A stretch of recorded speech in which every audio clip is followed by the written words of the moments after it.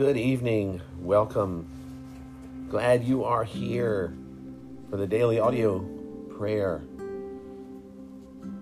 Always encourages me so much to know so many people are praying together with me, us as a family, and bringing our needs and supplications and petitioning God the Father and His Son, Lord Jesus, and the Holy Spirit, the only one who can, triune God, who can help us and who can give us direction in life, give us peace and joy. These are things that are true, the truths that we seek right now in the world, in our country particularly. There's a battle over what is true and what is not true. When we look at different issues, COVID and other issues that we are dealing with. And I am very happy to say that we know where to go for truth. Jesus said, I am the way, the truth, and the life, the true truth. There's a lot of truth around that is not really truth. And when we try to get truth from the world, from other people, we stand the chance of hearing something that is not right. So I would encourage everybody, including myself, to look to Jesus. Look unto Jesus, the author and finisher of our salvation, the one who is the truth, the way, the truth, and the life. So let's proclaim that tonight in prayer as we pray about the truth in Jesus. Let's begin as we come before holy God, the thrice holy God. Life-giving God, quicken us this day to call upon your name, for our minds are ignorant, our thoughts vagrant, our affections earthly, and our hearts are unbelieving. Forgive us for that, Lord, for it is sin, and only your Spirit can help our infirmities. We approach you as Father and friend, our portion forever, our exceeding joy, our strength of heart. We believe in you as the God of nature, the ordainer of providence, the sender of Jesus, our Savior. Our guilty fears discourage an approach to you. But we praise you for the blessed news that you, Jesus, reconcile the Father to us.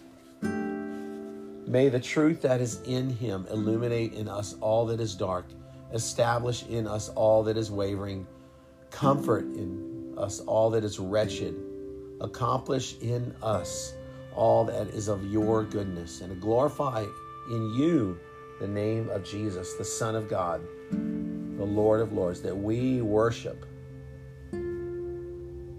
We pass through a vale of tears, but bless you for the opening gate of glory at its end.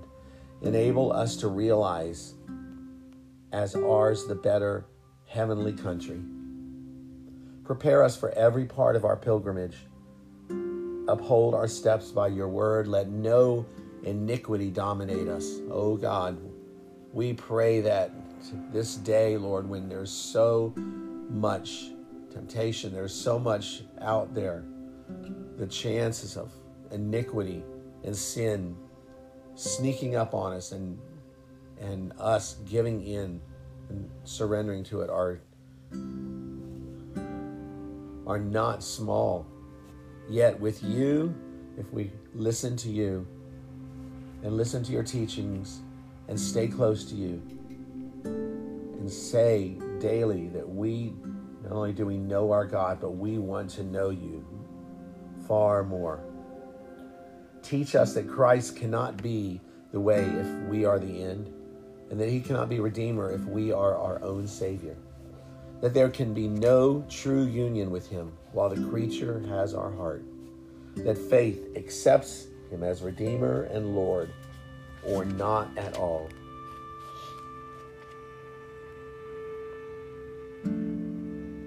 Lord, we thank you that we can call you our Father, that we have been adopted into the kingdom.